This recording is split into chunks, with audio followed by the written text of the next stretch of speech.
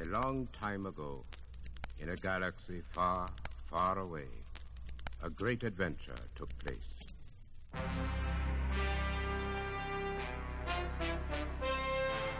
I'm going to regret this. This is ridiculous.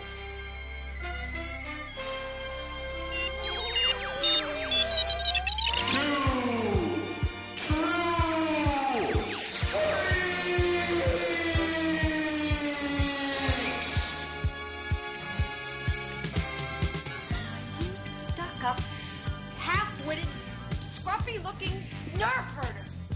Oh no.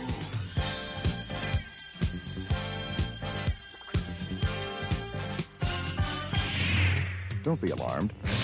It's only a laser sword fight. Star Tours announces the boarding of the Endor Express, non-stop star speeder service to the moon of Endor. All passengers, please prepare for immediate boarding. No! Cannot get your ship out.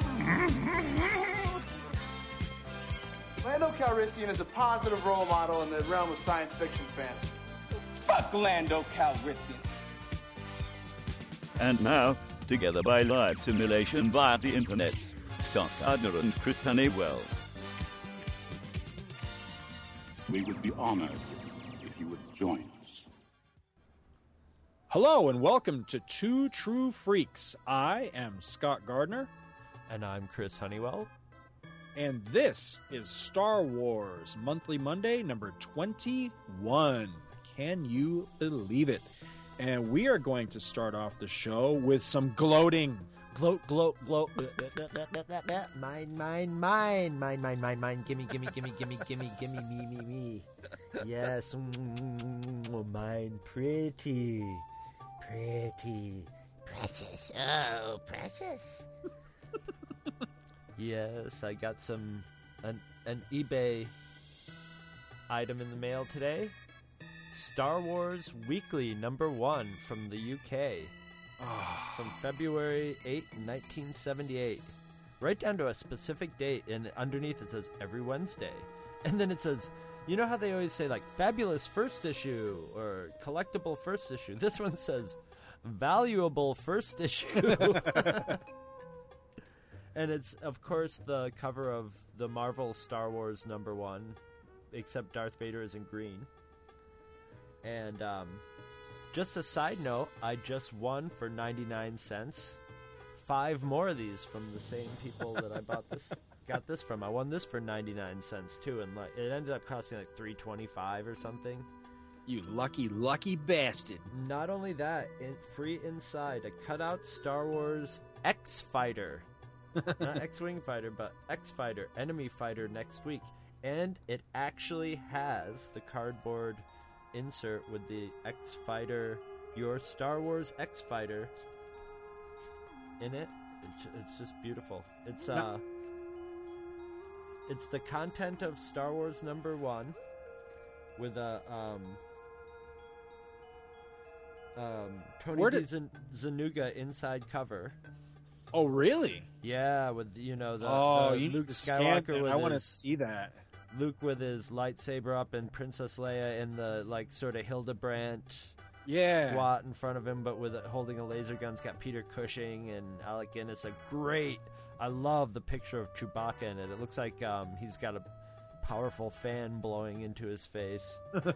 It's very nice. It's a collector's pinup. You need to scan that. I want to see that. I bet you that's awesome. So it's basically in black and white. The first issue of Marvel Star Wars up to, let's see, I think it's to where Biggs and Luke are talking. Oh, wow. Yeah, it's to where, Biggs is just sort of like, okay, well, I'm taking off. So it's right after R2 gets captured by the Jawas. God, so that's just what, like 8 pages or something like that? Yeah, next week, part 2 of Star Wars, Attack of the Tusken Raiders. And then it has, your standard introductory behind the scenes with Star Wars Weekly that, talks about how awesome Star Wars is and tells you who all the characters, and it tells you how to fold up your X-Fighter, and you even, I think it actually flies because you actually stick a one, what is it, pence? 1p coin in there Yeah, Penn. So I think it was flying. And then Wow. there's an ad for like a collector's edition Star Wars magazine. And then there's a ad for Star Wars on Super 8. And then there's a Stan Lee presents Tales of the Galaxy, which is a little backup story that ends in a cliffhanger. That's by Bruce Jones, and the art's by Vicente Alcazar. Oh, yeah. So it's very 1994 looking, or creepy magazine, Warren art looking. And it's just sort of a backup feature of these people exploring an alien planet and getting chased by an acid-spitting creature. And on the back, another thing I have to scan. Out of the future, the interchangeable world of the Micronauts with Microtron. And it's a 4-panel picture of Microtron in 4 different, configurations you could put him in. Now, Microtron was one of the Micronauts I had that when I describe it to a lot of people, I guess he wasn't one of the more popular ones because they don't remember him. But he was this little short robot with these 2 claw hands, and he sort of had these 2 round wing wheel things that could either go on his back or roll like wheels, and he had treads for 2 feet, and right where his crotch was, he had a little turning thing that had a corkscrew sort of drill-shaped thing on it that turned as he rolled around. He was battery operated, and a Micronaut could sit in his head like a chair. His head opened up like a chair. Well, I would tell people that this thing had this like crotch drill on it, and they're just like, no way, whatever. I'm sure your perverted mind put it together wrong or something.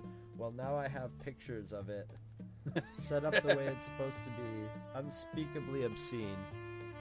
See, I remember him being in the Micronauts title when Michael Golden was doing it because he was. It was Commander Ron and his girlfriend and Biotron and Microtron and Acroyer and Bug, but I don't remember Microtron having a drill dick in the comics. So that must be something they left out. I would have too. So I've got a whole bunch more of these coming. So they're really cool, and the covers of them are, a lot of this cover's the exact same cover, but a lot of the covers are different, completely new covers. A lot of them look like they're Infantino.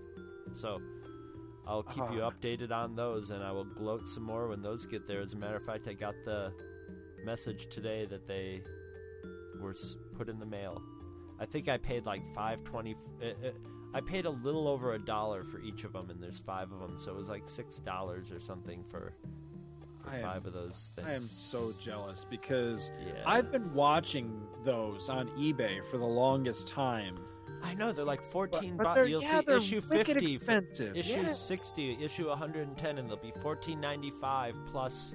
And a lot of times they're in Britain, so all the postage is sometimes as much as the cost of them, or you'll look at them and it's going to cost you around $20 an issue, and nobody else bid on these. I mean, I got them on the opening 99-cent bid. I don't understand it. Well, see, that's really the cost they should be, because except for I think it's like that one issue. I can't remember what issue number it is. Now, I talked about it once on one of our older Star Wars Monthly Mondays, but there was like that one storyline that still has not been reprinted here in the United States. But other than that one, everything else that's in those, it's been printed here.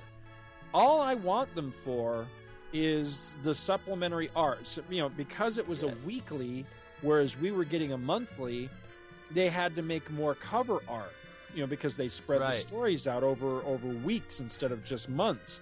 So there's all this new cover art that was never released over here. But other than that, the content inside the issues, it's all the same material. So in black and white. Yeah. But I mean, the comic is a different format. And so I just like it. I like it because I love stuff from other countries, too. I love to see... And from the UK, I can actually read it. I can understand it. So it's not like in Greek or something. Although I would love to have Greek versions of Star Wars, or, Italian versions or whatever, Czechoslovakian versions would be cool too. But, it's neat to see, the slightly different approach to advertising and to the layout of it and to just the general way the text is written. It was probably someone in Britain wrote the text so it would flow more British or whatever, but it's just really neat. I'm fascinated with Star Wars and its various permutations and right. And and I'm hoping some of these other issues I have more of the backup Star Wars issues, but I don't really know enough about them to know which ones have which or whatever. I don't really care. I'm interested in the covers. I'm just interested. I just love having that Star Wars stuff. It's the, of all the stuff I collect, if there's one thing that I end up, when I'm dead still having, it'll be, my Star Wars stuff. And if the Star Wars stuff goes, the stuff that'll be left behind will be like the books and the comics. Right.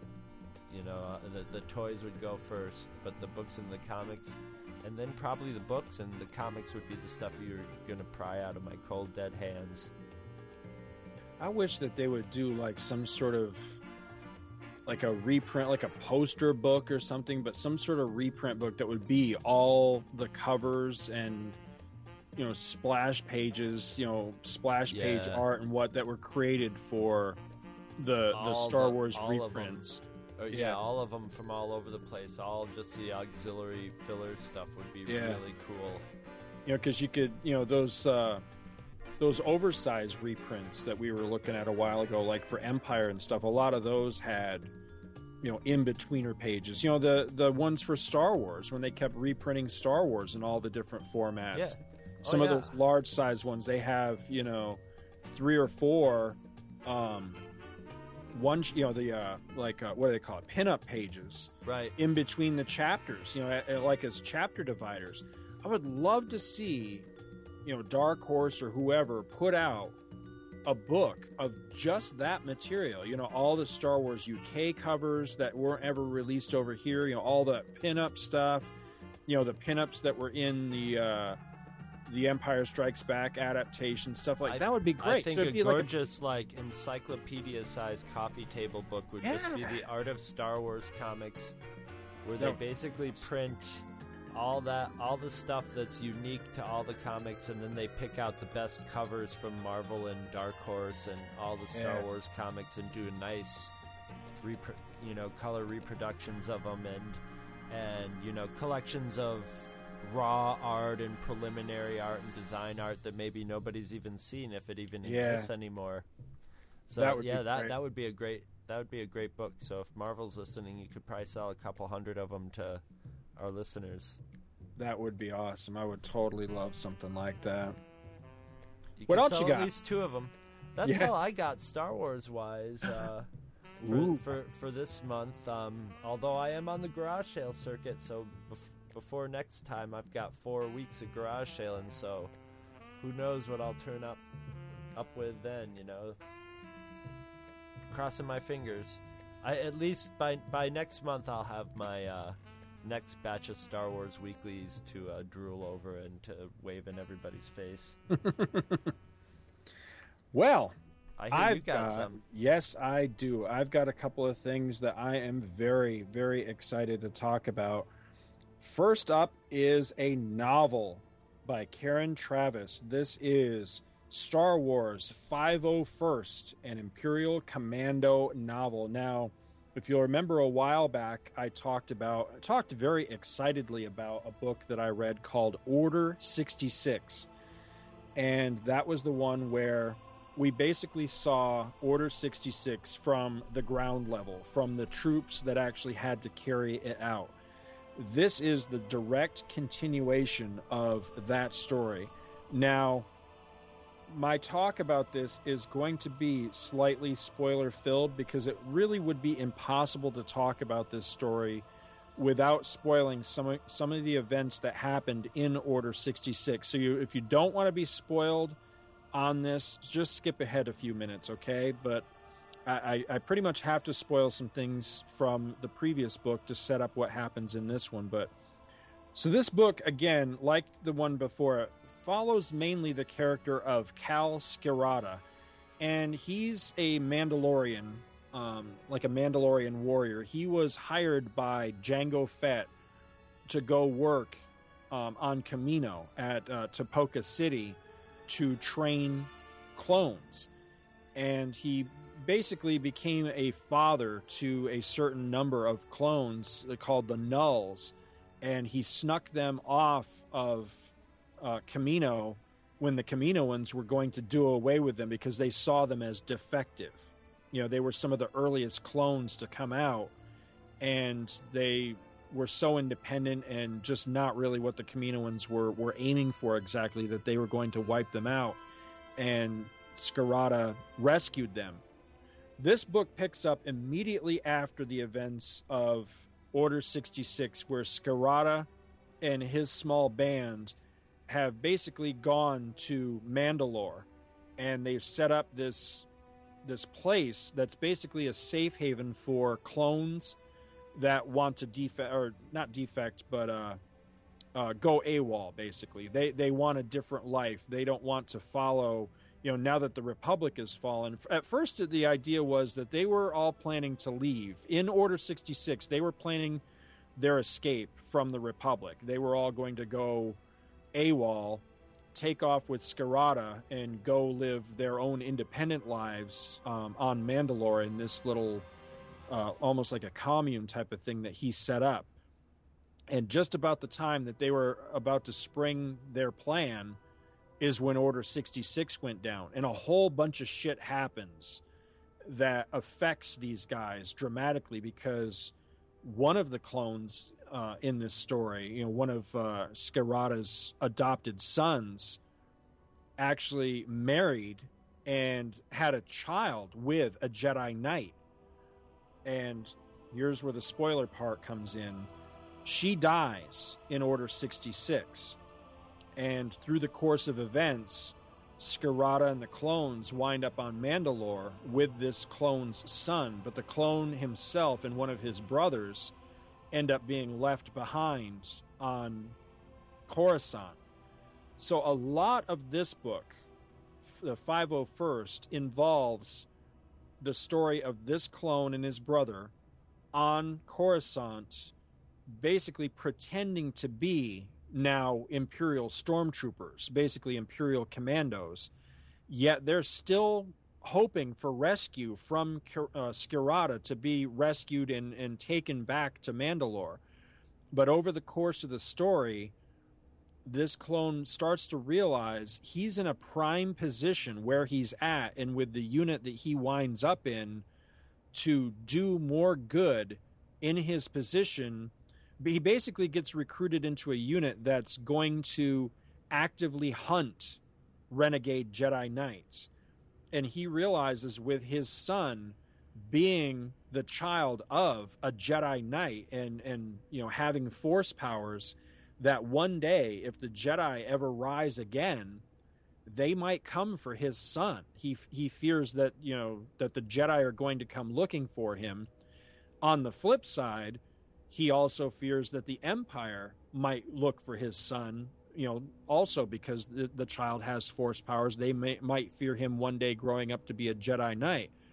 So he starts to wonder, is he in a better position if he stays in this unit on Coruscant and stays an Imperial soldier? You know, is he better protecting his son, working undercover behind the scenes and assisting these guys, or sabotaging them if necessary, than he is to join Scarada and raise his own son? So it raises some really good moral dilemmas there, you know, of fatherhood and obligation and things like that. There's other stories going on in this book, but that's really the main one that I enjoyed and followed in this. It is an excellent read. Again, just like Order 66, these people feel alive. All the characters in here feel very real.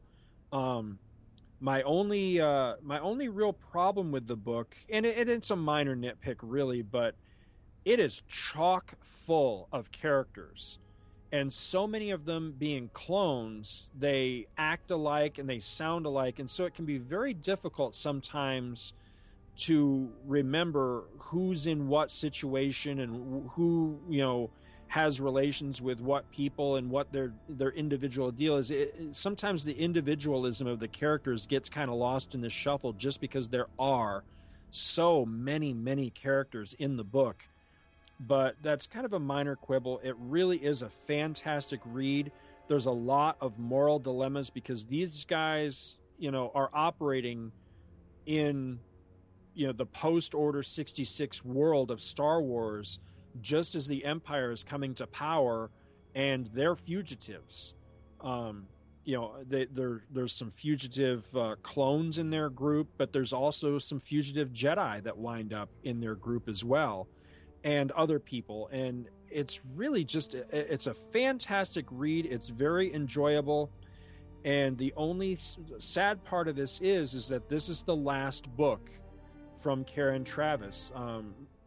Something happened. There was a fallout between her and George Lucas, and at present, it looks like there's not going to be any more books. So while this doesn't exactly end on a cliffhanger, it does end somewhat unresolved. You know, you're really interested and invested in these people and their lives by the end of this series, and unfortunately now we're kind of left hanging. It doesn't look like it's ever going to get, you know, resolved. We're never going to get more stories of these people. So like I say, it doesn't end on some like dramatic cliffhanger where, you know, people are going to live or people are going to die and, you know, we're never going to know. But it more just kind of ends where you're like, well, damn, now I wish I knew what the rest of the story was going to be, because you've really become attached to the people. That's kind of a downer.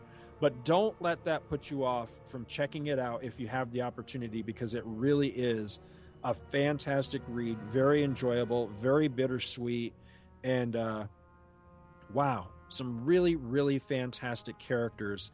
And it's so cool that you can find a Star Wars book like this to really get into and sink your teeth into and get invested in.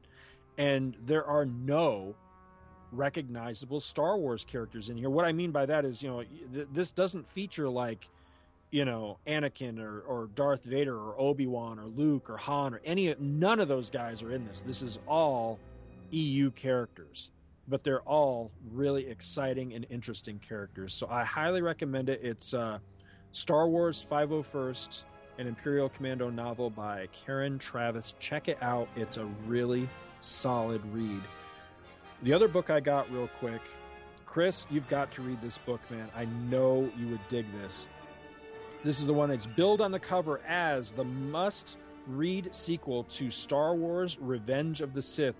This is called Dark Lord, The Rise of Darth Vader. Yeah, it's by James Luceno. Now, he's the one, it's listed here that he's the author of Labyrinth of Evil, which I remember not digging on all that much. I was thinking he was also the author of the adaptation of Revenge of the Sith, but I'm not seeing that listed here, so maybe I'm wrong about that. But anyway, this picks up again right after the end. Well, basically it picks up during the end of Revenge of the Sith, where Order 66 has just gone down. Actually, what the book picks up in the very beginning with some Jedi that we've never met before, and they're on a mission, and they're trying to take some place. I forget what it is, but you know, it's almost like a Clone Wars episode. You know, they're on a mission with all their clone troopers, and they're trying to take some strategic position, when suddenly Order 66 goes down, and it becomes the story of how are they going to get off this. You know, how are they going to survive? For one thing, you know, their troops have turned on them, and suddenly the galaxy's a very dark place. How are they going to survive, and how are they going to get off this planet? And then once they get off the planet, what are they going to do? And you really, I mean, Luceno really makes it exciting from their point of view of their feeling of uncertainty, because at first they get the signal that says, you know, all Jedi return to the temple. So they're trying to figure out how are they going to get off planet and go back to the temple. And then a short while later, they get the follow-up message, you know, that we're all privy to, you know, in the movie. But these guys, you know, from their vantage point, they don't know what the hell's going on. All they know is their troops turned on them. So a short while later, they get the second message that says, avoid Coruscant at all costs, go into hiding. And it becomes the story of these Jedi and how are they going to deal with that? What are they going to do? And it actually causes a schism between two of them. One of them is very young and very idealistic and very much, I believe in the Jedi Order. I believe in my ideals. I will not abandon, my principles. And the older one, the more wizened and seasoned one is more like, I can't... Let's live to fight another day. Exactly. Yeah, I can't do this by myself. We're outnumbered. We're outmanned. There is no more Jedi Order. I'm just going to have to forge a new life and forget I ever was a Jedi Knight. In the background of that story, and really what ends up coming to the forefront by the end of the book, the really fascinating part of this, is the story of Anakin's adjustment to being Darth Vader.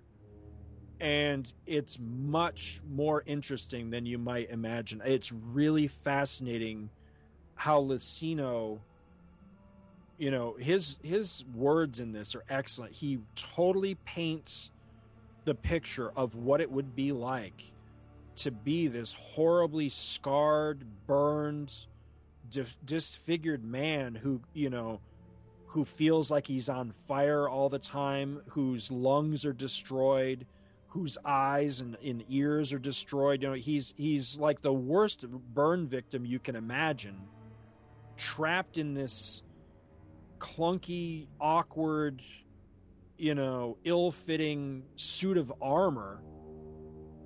And / life support unit. Life support unit.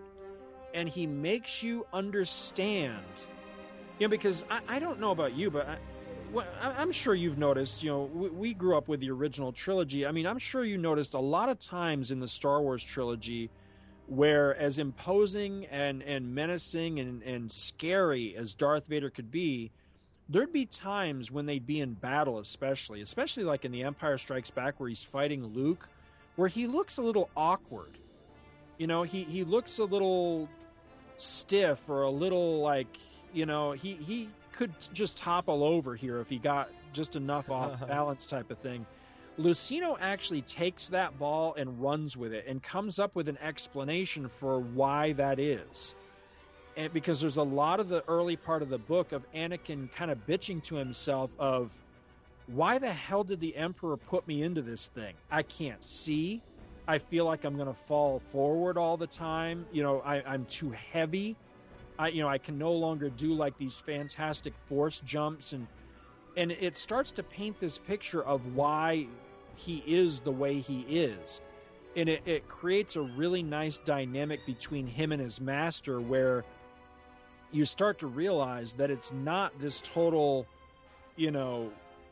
beneficial relationship between the two of them. That yes, the Emperor needs him as an apprentice and Vader needs him as a master, but because they are two evil guys, the Emperor needs him hobbled. Right, exactly. The Emperor also realizes that the history of the Sith is, one day this person has to rise up and take me out the same way I took my master out.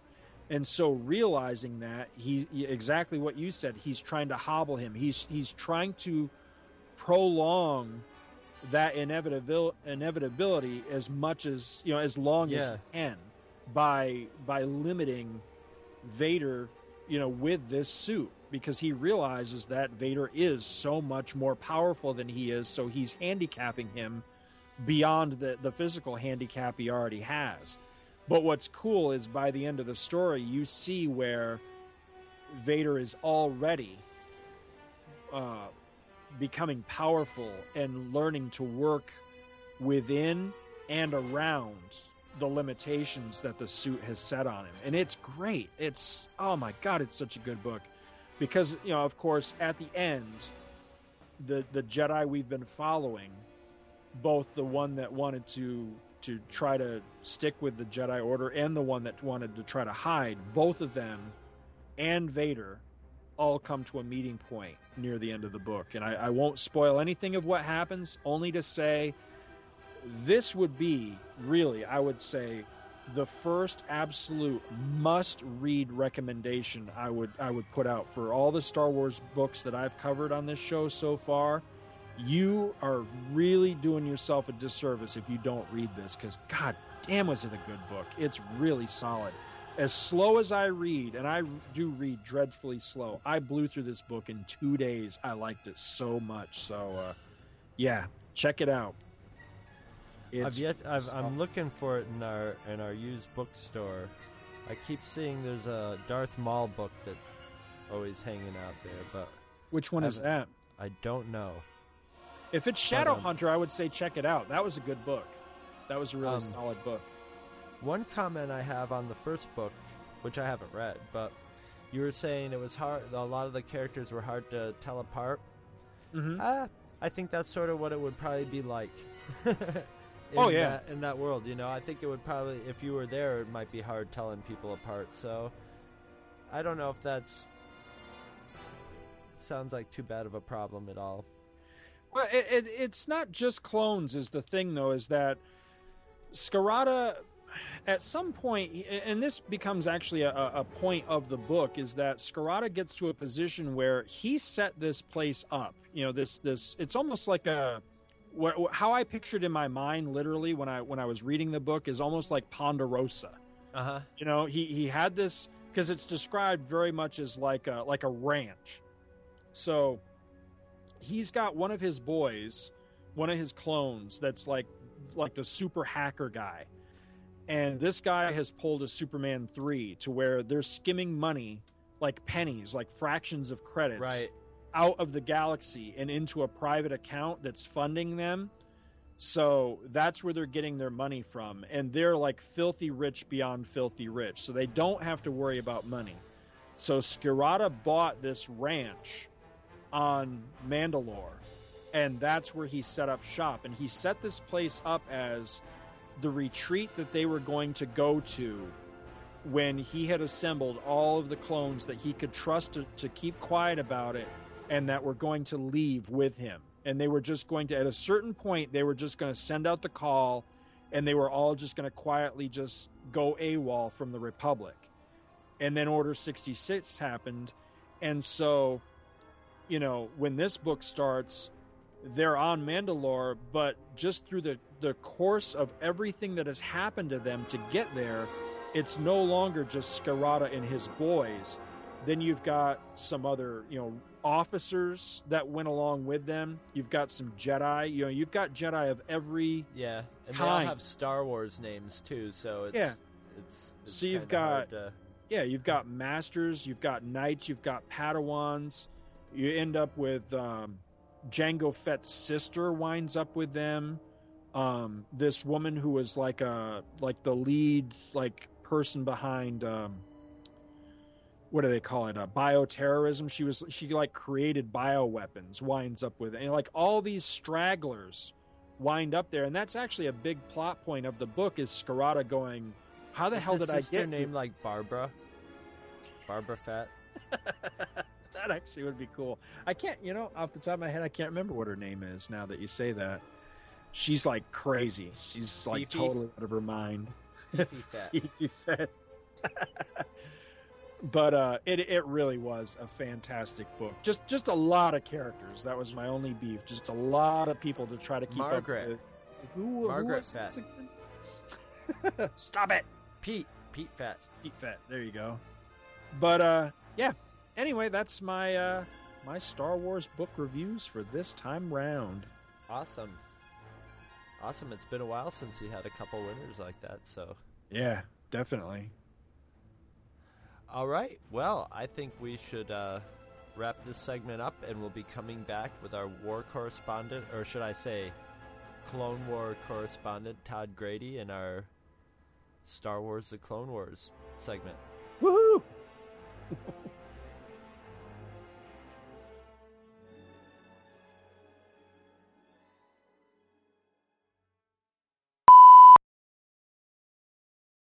Hey, Two True Freaks, this is Hair Metal Heroes calling in. a little movie review. I was going to review it drunkenly a couple days ago, but things went awry, apparently. Caught the A-Team the opening night, and as a child of the 80s, I remember watching the show with fondness. It was enjoyable and goofy, and the film manages to keep kind of a goofy, light tone. The acting is good for what it is. It's enjoyable. Characters are fun. They kept the comedy from the show. Now I know you and Scott and Chris are both more children of the '70s, and that's cool. But for me, it was a blast. It was fun. Liam Neeson, great in it. Doing he's no George Papad, but come on, who is? The guy who plays Murdoch from District 9, unbelievable. Everything he says is a stitch. It's great. You got to check it out. There's really nothing objectionable in it. It's more action than violence. There's really no blood. There's a couple of S-bombs dropped in it. That's about as harsh as the language gets. But it's just an enjoyable ride. And apparently it didn't make too much money, so if you're going to check it out, might as well do it soon if you're going to see it at the theater. It's definitely worth a matinee. But it's something that probably never should have worked. I mean, I don't know how it ever got greenlit in the first place, but it did. And it's fun. Go and enjoy yourself, eat some popcorn, and enjoy the wacky action. And, it's got scenes of them building wacky not contraptions, but setting up their plans in a warehouse-type setting. I was like, hey, they covered all the bases. And if you are a big fan of the show, stick around through the credits, because at the end, you might see a couple of familiar faces. So that's about it. I'll talk to you guys on the forums, and look forward to all the upcoming episodes. Take it easy, guys. Play it loud.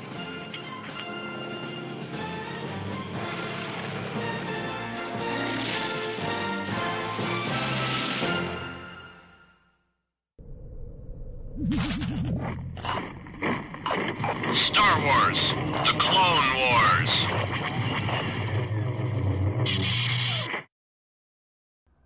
Arrogance diminishes wisdom.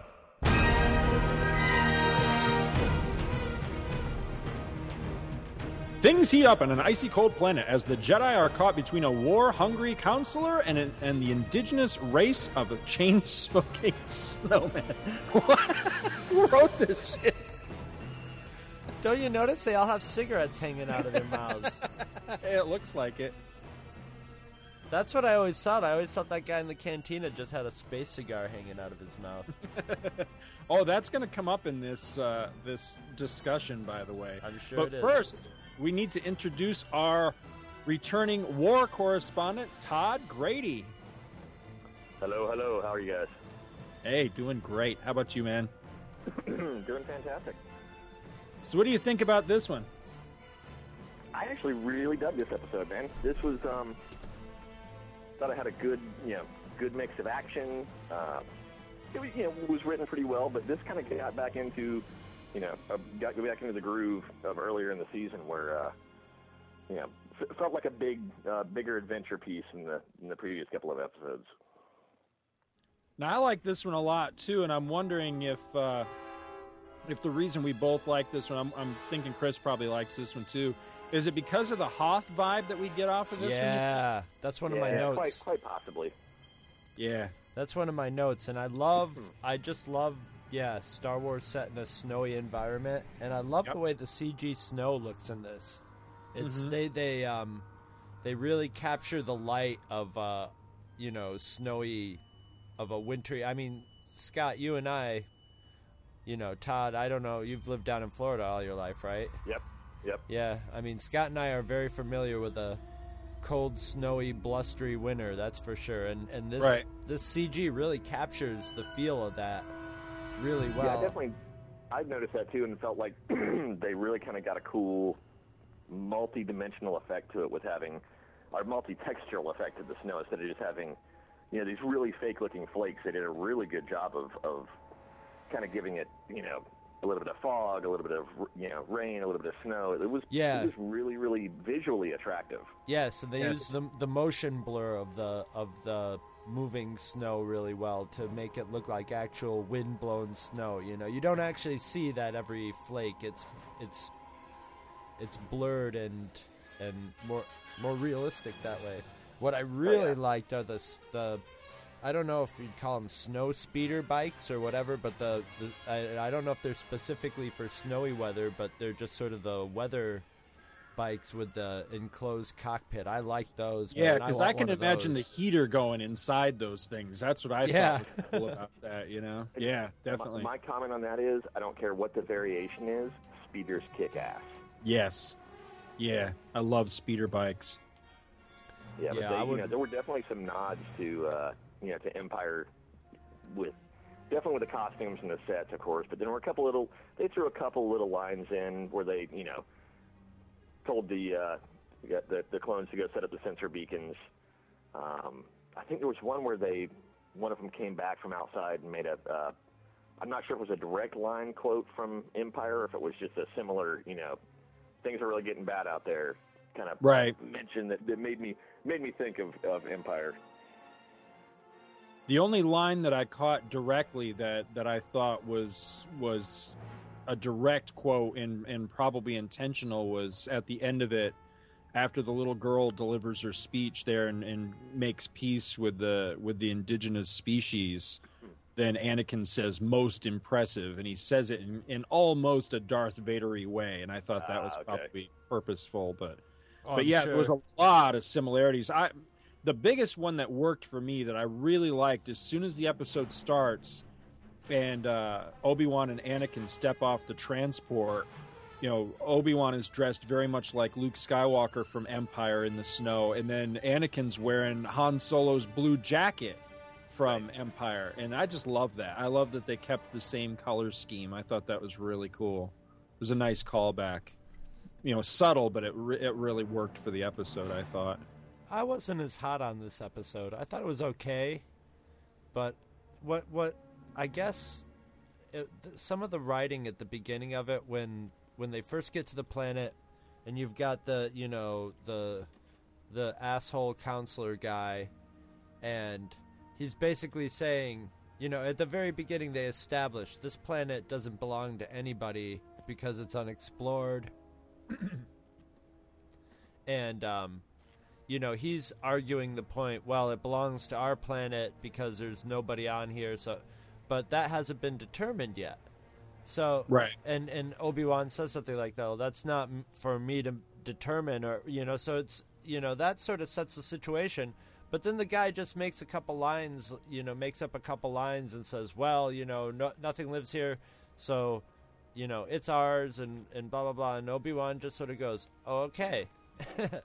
and that's it. And so they just sort of do undercut all the decisions that should have been made through normal channels or whatever. Or it was just a very weird little dance to get around that it didn't quite make sense. But I'm always willing to overlook stuff like that. But that just sort of made the whole subplot just sort of. Not even the subplot, but just that. There was a point where they said they were going back to the base, and the storm was letting up, and they could get a signal out to the council. Right. So it might have been, kind of subtextual of, we did have a discussion. They decided, okay, you've got some claim over the planet. I'm just. Maybe not, because that was a little bit later in the episode, so they'd already. Well, wasn't that when they? I think that's when they call back and they talk to her planet, and that's when they get the override to ignore this asshole. All he's doing is stirring shit. Don't listen to him. Well, you take charge, kind of thing. Yeah. And I'm wondering what his motivation was besides just being a huge asshole. Because that's all his character seemed to be. See, I'll forgive all of that in this for one simple reason: that guy dies, and I love that. I love that it's not, it up to that point, him coming in, being a giant dick and being a pain in the ass and stirring up all this stuff, feels very Star Trek to me. But the big difference that makes this turn a corner to where it's not Star Trek is that in Star Trek, what typically happens is there'll be a big revelation. Yeah, he sees the error of his ways, and at the end of the episode, everything's, they all shake hands and kiss each other, and everything's hunky-dory. In this one, the asshole dies, and I love that. And he dies an asshole, too. Yeah, exactly. Oh, yeah, no last-minute redemption. Yeah, unredeemed and unrepenting. I love it. It elevates this one from, kind of an episode that looks really good to suddenly this is an all-around really cool episode. Let it be said on his tombstone that he died. He lived an asshole and he died an asshole. Oh my God, that's going to be my grade. I was going to say, man, both of us could get that. Oh, man. I've always wondered if there was a married couple out there with a sense of humor that had an matching Imwood stupid gravestones. I think that would be awesome. There's got to be a married couple out there that has had a sense of humor enough to put that in their will. And if there isn't, please do, any married couples out there. Both of you guys, see if you could talk your wives into it. We'll work on that, yeah. Yeah, we'll work on that. Well, there would have been a lot of gravestones in this one. I'll segue back in. Yeah. I can hear that. I can hear that conversation, like, late at night. You guys are having pillow talk, and it's like, honey, Chris Honeywell mentioned the other day that I thought it was kind of a good idea that on our tombstones... Now, I was actually thinking the conversation more this way of proposing the idea, and she just looks at me and goes, "This was a Chris Honeywell idea, wasn't it?"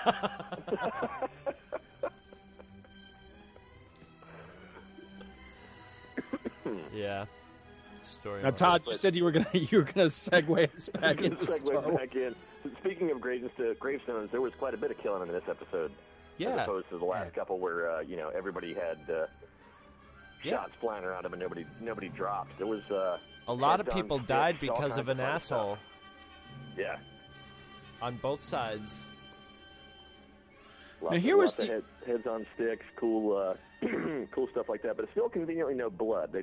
They still try to keep it a little bit kiddish, even when the guy got the spear in the back. He did die from the wound, but there was no obvious, blood-soaked clothing or anything like that. No spurts. You're right. Yeah. You're right, because when the trooper helps him back to the ride, I noticed that there was no mark in his shoulder or whatever, so that was kind of weird. Tosses him over the front of the speeder like a dead deer. Yeah, exactly. It's like, I got a 6-pointer, but it's...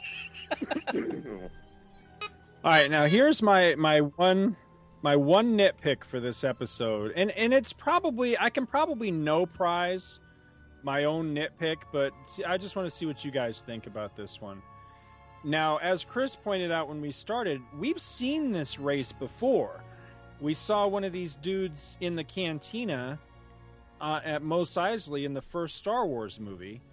Plus, if I'm not mistaken, haven't we seen a Jedi, one of these guys? I'm thinking it was in the animated series. Yep.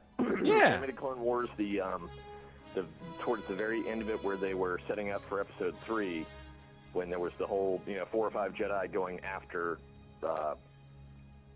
Chancellor? They're going after... trying to get the Chancellor back. Right. One of the Jedi was Grievous. a Historian, and one of them was one of this race. Right. Well, my only guess on that is maybe some of these races get around, somehow. Right. And well, also, the same way on Earth, we have civilized people, and then we have, like Aborigines and stuff. Maybe the same thing works for this race. There's an offshoot of them somewhere that's spacefaring and travels in, well, that's what travels I'm saying. to Maybe Mos Eisley to get a drink, and then there's other ones that, are primates that live in the snow or whatever. So, or at some point, slavers were coming in and grabbing a few of these guys and taking them off to mining planets, and they would mine, and there'd be a little colony of them or something like that, Because, 3PO has their language in his data banks because he just starts speaking to them. So somehow they're a known species. Somehow their language is known. Right. So if this might just be their first contact with this species on this planet. Right. Or these guys could have come there like 20 generations ago and been a bunch of like, a religious sect that was like, we want to, ditch technology and, ditch their spaceship and lived in the caves from then on. I can buy that. I think it's just the reaction that Obi-Wan and Anakin have that make it seem a little bit wonky. It makes it seem like this is the first time they're meeting this race, when we as the viewer have met this race a couple of times before. It just plays a little bit awkwardly, I think. I was just hoping, but maybe that's just me, a gesture of peace, that they would have taken out their lightsabers and lit their cigars for them, because they're all walking around with their cigars unlit. So light that goddamn thing, man. Now, one of the things I thought was well, that's funny what made me was when they were in the clone base before they found the race. One of the troopers says, there's a footprint over here, and it's something big. And Obi-Wan tells the trooper to make a cast of it. Yeah. Yeah. I could just imagine this clone trooper mixing up plaster of Paris, pouring it daintily into the hole, waiting for it to dry. Yeah. And then peeling it out and going, shit. I could have just taken a picture of it. I thought the same thing. I thought, don't they have the technology to like take a scan of it where they put something over it that passes a laser beam over it and records the depth and can make a virtual cast of it? Yeah. No, it's like a Cub Scout camping trip. You can make a cast of it. Yeah. Or they probably have some special like rubber foam that they just go and spray onto the ground and space latex. That's the name of my condom company, by the way, that I'm going to start. Space Latex? Space Latex. Condoms for nerds. Yeah, that'll be a booming business. One box lasts you a lifetime. It really doesn't matter what size they are. You're never going to use it. Exactly. You see that? But that's how nerds like it, man. They like having it in the box unopened. We'll have the mint in the box. Exactly. We'll have. Oh my God! It'll be the ultimate nerd like mind blower. There'll be condoms, but there'll be condoms and there'll be a coupon for no. Here's a better one. To get here's laid, a better one for you. To actually have sex with a lady. There's a comic. No, there's a comic strip on the condom, and you have to roll it out to get the whole story. Exactly. Oh no! But if you open it, take it out, then it's not mint in the packaging. Well, that's what I'm saying. Got the ultimate dilemma. You have it cashed in there, so they could actually take the condoms out and go meet a lady, but at the same time, they would have to uncard it, and then we could start a business to recard the condoms, and fake them for people, and so we could get them on both ends. I just have to ask a question. What the hell does this have to do with Clone Wars? Nothing. We'll be rich, I tell you. We'll call them Clone Wars condoms. New inbox. Yeah, that won't get us sued. We'll spell it with a K.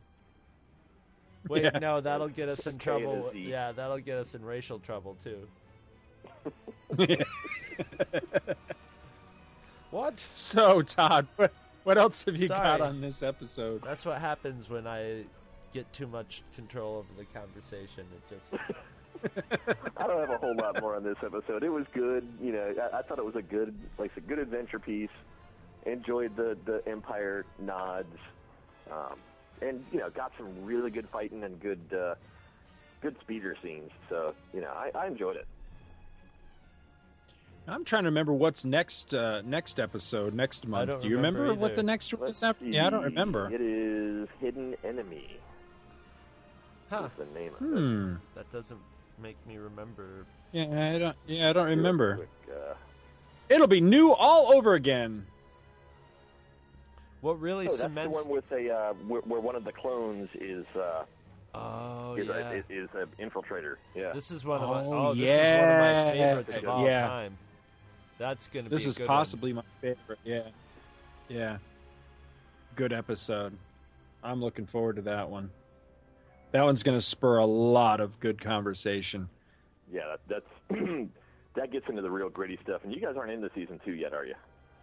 Not on this show. Yeah, I've watched. Not on the show, no. Okay. Yeah, but it does. It's sort of a hint of what's to come in season 2, as far as like wider questions being opened up in the whole thing. Actually, addressing some issues in it rather than just having adventure stories.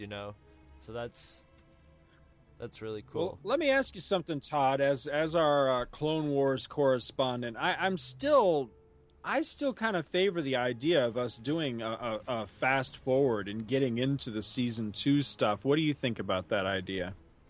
Sure, we do like a a dedicated episode and just kind of burn through some reviews of the Clone Wars episodes, or do you want to skip some?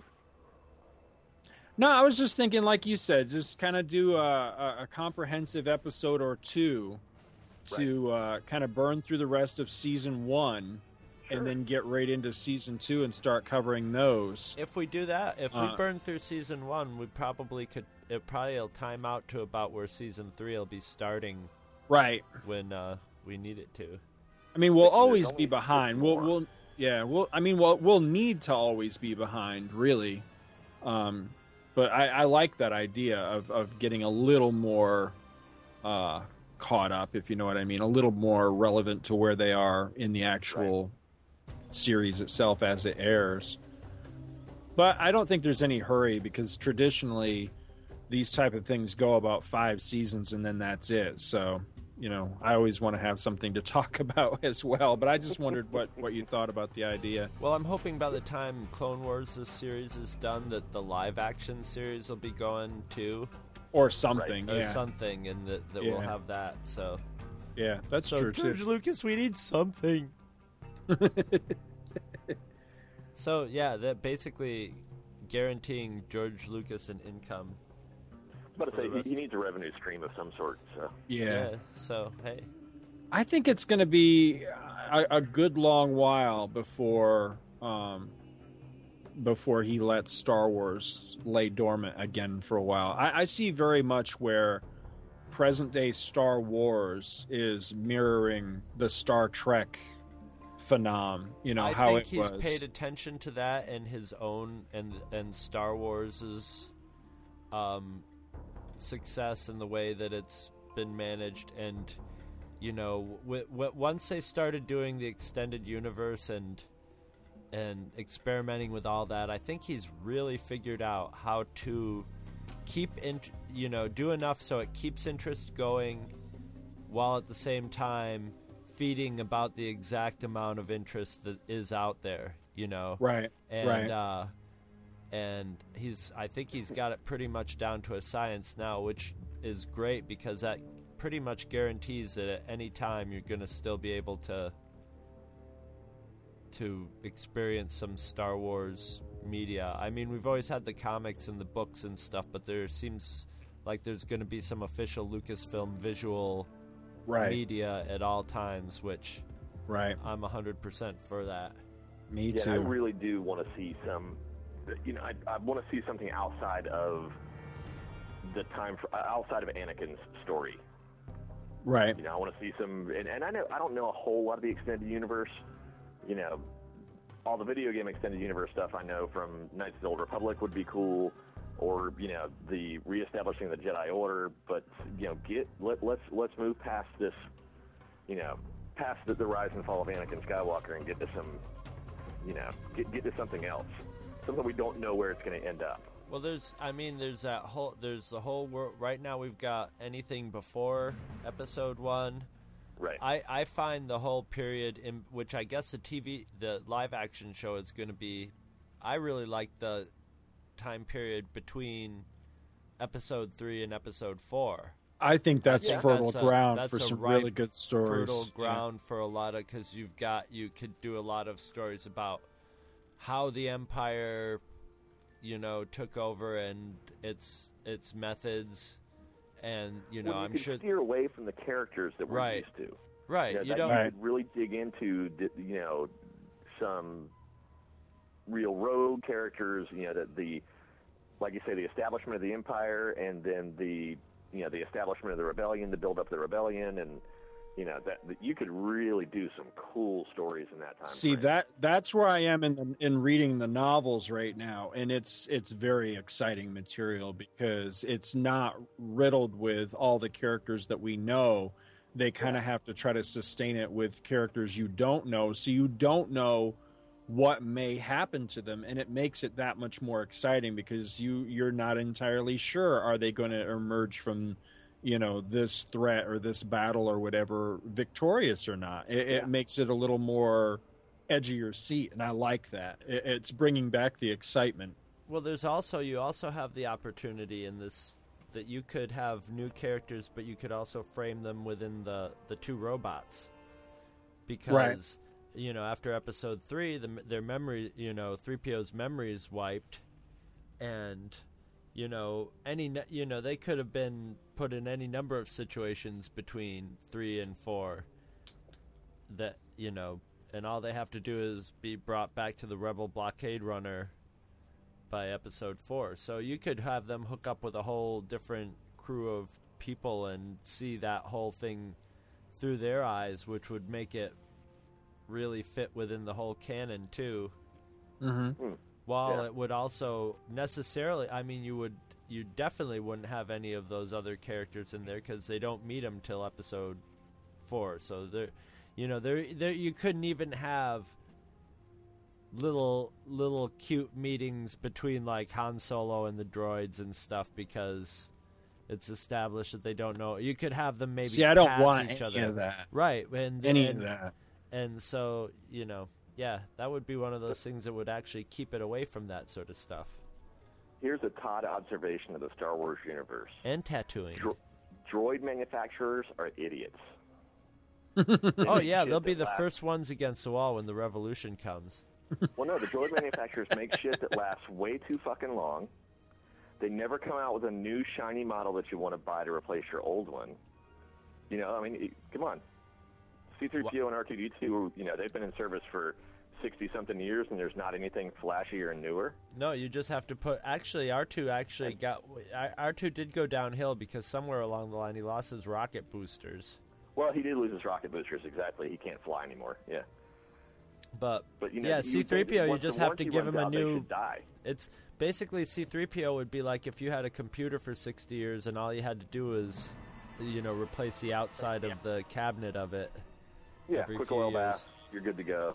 And literally and literally C-3PO is like, he is the character. I mean, when Scott and I did our parody of Star Wars, we exaggerated the C-3PO character people were literally punching him and just literally abusing him constantly because C-3PO's he just gets disassembled and tossed around constantly.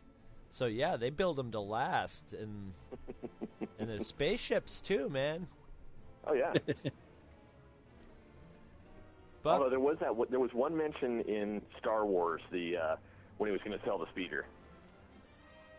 Something ever since the T-16s came out, you can't use or something like that. Yeah. Yeah. Well, that was about the speeder, but yeah. Well, that's one of those things. I watched a trailer today for, I don't know, one of the new video games coming out, but it's one that took place, I think it says like 3,000 years before or something, but nothing really looks all that different. And I'm going, wow, their technology's kind of stale when, 3,000 years before, Luke Skywalker, and, they've still got, the same laser sound to their guns, and their ships look pretty much the same, and they still have lightsabers. I'm thinking, wow, they obviously don't have like a Steve Jobs or a Bill Gates. Just the in batteries that are getting better. Yeah. Yeah, that's the Knights of the Old Republic games. They're pretty good games, but they are. Yeah, it's 2,000 years before the Battle of Yavin, and it's pretty much the same. You've got very similar feel to the characters, very similar feel to the technology. I know one of the games you fly around in a ship that's sort of like Millennium Falcon with only one forward arm on it. Right. Yep. Well, I think that's about all the time we have for this segment, but be back with us next month as we'll be looking at another really exciting episode of Clone Wars, this one dealing with a rogue clone trooper. Damn, man, you are efficient with getting us the hell out of here. I'm trying, man, because we've got so much stuff to get through tonight. Will you go out with your efficient self? Somebody's got to keep us on course. Mr. Clone Wars Condoms.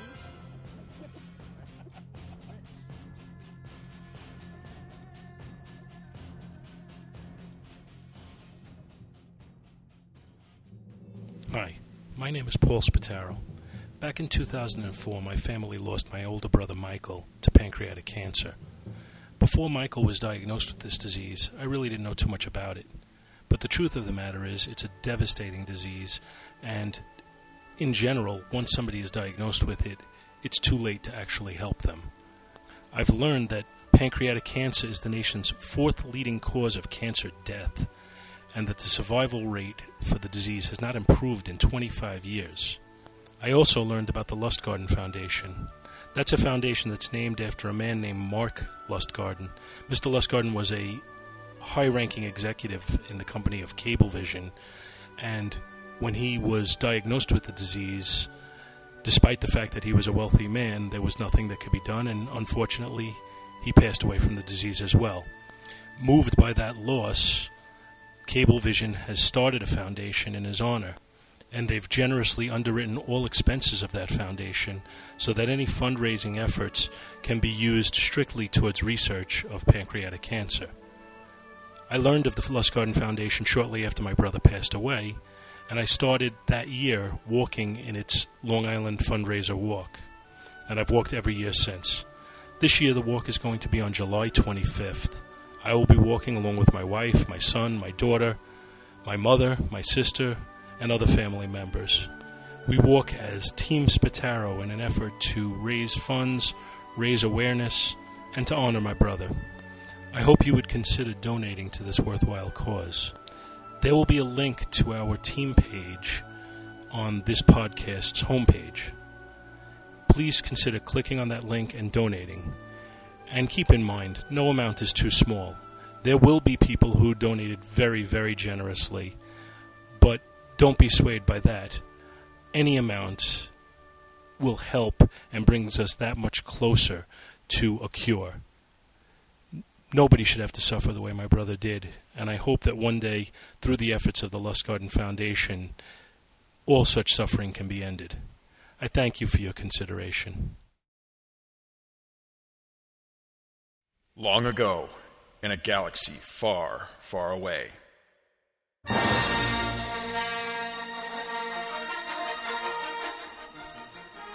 There exists a state of cosmic civil war. A brave alliance of underground freedom fighters has challenged the tyranny and oppression of the awesome galactic empire. This is their story. Stan Lee presents Star Wars, the greatest space fantasy of all. Star Wars. I like Star Wars. All the kids know Star Wars. Star Wars is my favorite. I went to see Star Wars 89 times. Okay. Hello. Welcome back to Two True Freaks, Star Wars Monthly Monday. We are now hitting the Marvel Star Wars comics part of our show, and it's something a little different because of the way the story arcs are running and the way we're dividing up our episodes and issue-sodes. We're only doing 2 issues of Star Wars this month, issue number 52 and 51. I don't know why I said them backwards, because that's how I'm holding them in my hands for some reason. But, yeah, we'll start off. Scott's going to do 51. I'm going to do 52. Excellent. Right off the bat, I would just like to shout out Josh Bertoni. Hey, Josh. And apologize. He really I was going to say something too, yeah. Yeah, and I apologize that we just couldn't get our schedules synced up for this. And as we record this, we're just kind of down to the wire. It was time to shit or get off the pot as far as recording, and we just couldn't hold off anymore. But Josh, I want you to know you have an open invitation to join us anytime, buddy, that you want to come along, which is kind of the reason why we're only covering 2 issues this time. For one, issue 53 is one part of a 2-part story, and it ends on kind of a cliffhanger.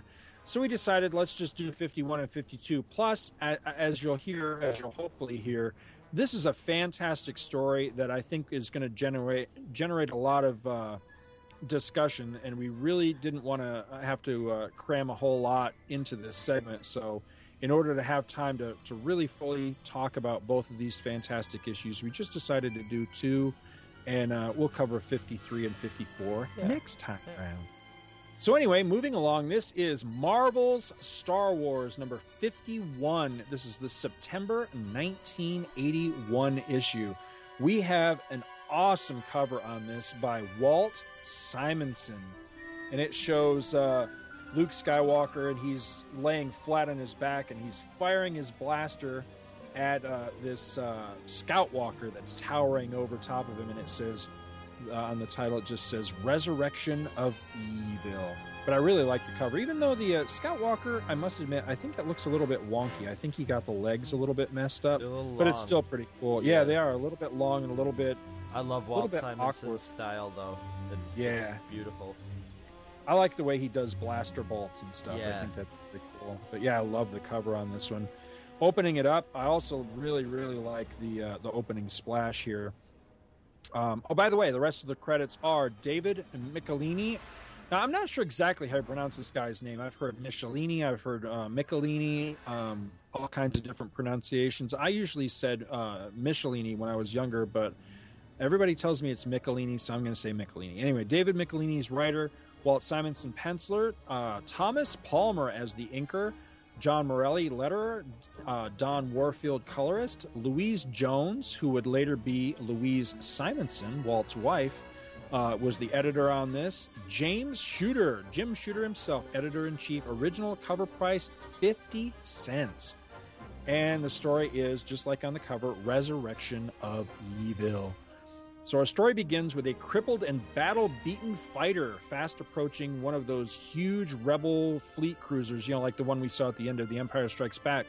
The ship is snagged via magnetic grapples and dragged into the docking bay. And once inside, the pilot is found dead and clutching a mysterious canister. So later, General Riecken pronounces that the rebellion may be doomed, and he orders the emergency recall signal sounded. So several systems away, on a lush, uncharted planet, Princess Leia, who is strangely still sporting her Hoth fatigues, as I think she does through a lot of this interim period between Empire and Jedi. For some odd reason, I guess she just had the chills all the time or something. And her companion C-3PO, they are scouting new locations for a rebel base when they are attacked by Gundarks. And this is the first appearance of the Gundarks in the Star Wars Expanded Universe. And just as a side note, I just have to say, I'm more than a little bit pissed off that when we would see Gundarks again nearly 30 years later... I like these Gundarks better, too. Yeah, I do. They didn't look a damn thing like these. That kind of bugs me. I don't like the bat-looking ones that we saw in Clone Wars. I like these guys much better. So, anyhow, some quick thinking by Princess Leia tongue-ties 2 of the Gundarks together, and she and C-3PO flee back to their oddly UFO-looking spacecraft. And once they clear the planet... Wait a minute. All right. 2 friggin' Gundarks were enough to make Leia abandon this planet as somehow unsuitable as a base? After all those Wampas. Yeah, I mean, all right. That just seems... now that I think about it, it seems kind of silly. I mean, all right, people say I'm nitpicky, but... they ran into 2 Gundarks, so suddenly the planet's unsuitable. All right, anyway. So once they clear the planet, they pick up the recall signal, and they head for home. So elsewhere, Luke Skywalker and his little buddy R2-D2, they're also scouting for possible rebel base locations, and they've set down on this little mud ball of a world, and they're investigating a metallic something that Luke's X-Wing's scanners picked up on the surface of this planet. So Luke scrapes off some of the muck, and he discovers a still-functioning communications beacon. And Luke is just thinking to himself that I've got a bad feeling about this, when we see the sound effect, Fakum! And a laser blast hits near Luke. So he rises up out of the mud because the laser blast kind of knocked him on his behind. And he looks up to see his assailant, and it's an AT-ST, one of those scout walkers. And so Luke is about to try to flee in the other direction when another blast hits near him. And he looks up again, and he sees 3 full-sized walkers, the 4-legged walkers, coming towards him, and he realizes he is trapped between them. So he calls to R2-D2 and tells R2 to fire up the X-Wing, and he'll be there in a moment, somehow. So inside the one of the walkers, the Imperials, they're under orders to take their subject alive. And they turn from Luke to his X-Wing, and they're intent on actually destroying Luke's ride off this planet. But quick, smart little R2-D2, he's already got the shields up, and as the scout pounds at the X-Wing with its laser blast, Luke creates a diversion by throwing grenades at the comm beacon, and the scout turns because it has to defend this beacon. This beacon is like this big important thing. And as it turns to go towards the beacon, Luke rises up out of the mud all Rambo style, and with a well-placed lightsaber stroke, he actually fells the scout walker. So then he quickly jumps into the cockpit of his X-Wing, and they streak off, narrowly avoiding a barrage of laser fire from one of those full-sized walkers. That's a really cool dynamic panel.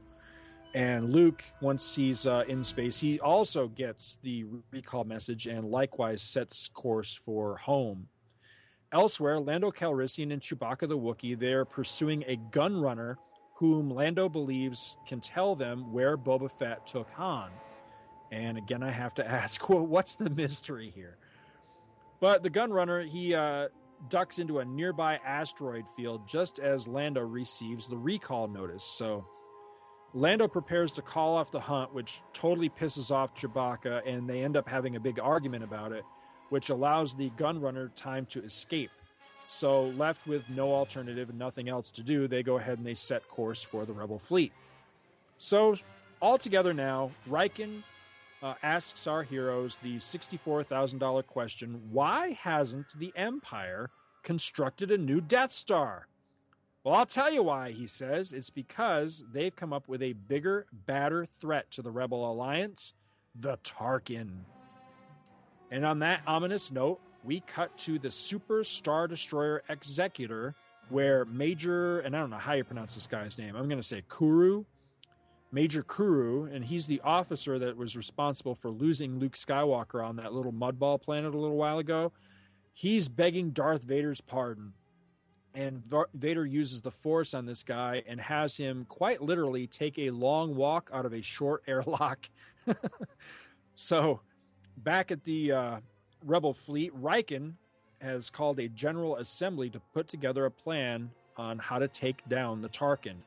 And Luke, who I thought was kind of snarky in this part, he says he sees now why he and all the others were recalled, because, you know, they were part of the ones that were aboard the original Death Star. And so he volunteers for the commando mission along with Princess Leia, Chewie, and the droids. And Lando asks, well, what about me? And Leia says, why don't you try looking out for yourself? You seem to do it so well. And Riken walks up and he kind of pats Lando on the back and he tries to console him. And he says, he tells him that he understands that Lando didn't have any choice turning Solo over to the Empire, but that friends don't forget easily. And in a panel that I always thought looked really cool and kind of ominous, Lando's thinking to himself, well, maybe not, General, but neither do I. And I thought that was a nice little bit of foreboding, foreshadowing. I don't know if it ever really goes anywhere, but I like that part. And so the group sets out in the Millennium Falcon for the planet Hakaleg, where According to the captured information, construction crews are being shuttled up from the under construction Tarkin. So once they're down on the planet, Leia uses her feminine wiles to lure some unsuspecting workers into an alley where Chewbacca ambushes them. So a short time later, Luke and the others emerge from the alley, now disguised as construction workers. And Luke uses the Jedi mind trick on a couple of stormtroopers who question the presence of a Wookiee and droids on this shuttle flight. And so then the group is off to their deadly destination. We turn the page and we get an awesome Walt Simonson full splash page reveal of the Tarkin. So here's what it looks like. Picture this, if you will. It's, say, take the main gun from the Death Star, strap a bunch of engines all around it, and then like a Star Destroyer-esque conning tower Turret or conning tower type at of the thing, top of yeah. it. Yeah, turret, yeah. And that's pretty much what the Tarkin looks like. It's absolutely freaking ginormous, and it totally dwarfs like even Darth Vader's Super Star Destroyer. You see it right next to it, and it's just this little tiny thing. So this thing is huge. And so we see the shuttle eventually touch down on it. And in a scene right out of the first Star Wars movie, we see Darth Vader, who's aboard the Tarkin, and he does the whole, I sense something, a presence I've not felt since, type of routine, because he senses his prey, And he decides he's going to lay a trap for Luke, and he tells this toady of his, Captain Vol, he tells him to remove all the security personnel from the area of the main power reactors. So Vol, he races off. Seemingly he's going to comply with Vader's orders, but instead he takes the elevator and he descends into the bowels of the station. And there he joins a secret meeting of his fellow officers who all clasp hands and swear that before this day is over, Darth Vader must die. Wow. And that's issue 51. And God damn, do I like the beginning of this story. Yeah. Now, should I just do the ending of the story, or should we do this and go? Go ahead. We'll do it all in one fell swoop. We'll finish it off right here. This ends now. This ends right here, right now.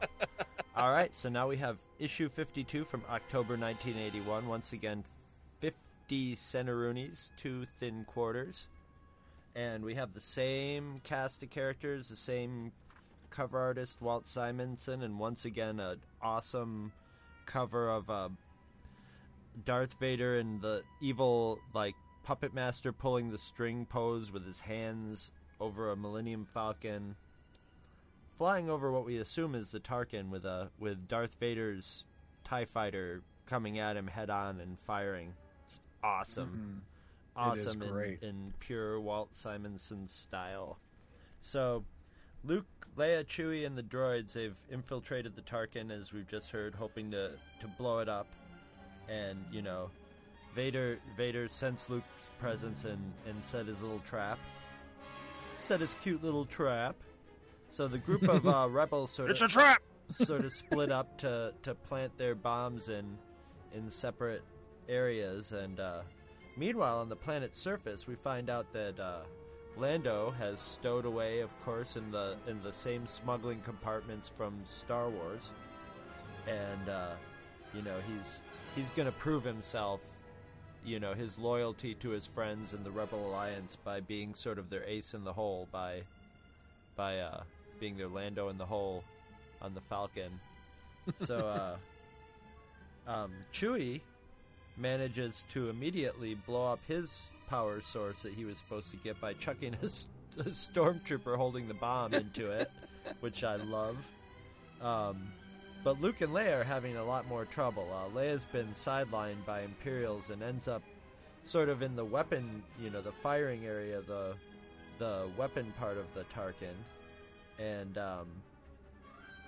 Luke is just about to fall into Vader's trap when Vader almost falls into Colonel Nord's trap himself. And I guess maybe because of the last guy that Vader convinced that he needed a fresh breath of fresh air and a vacuum of space, they decided maybe a little poetic justice was in order. So they open up an airlock that's right behind Vader, where he's waiting around the corner for Luke.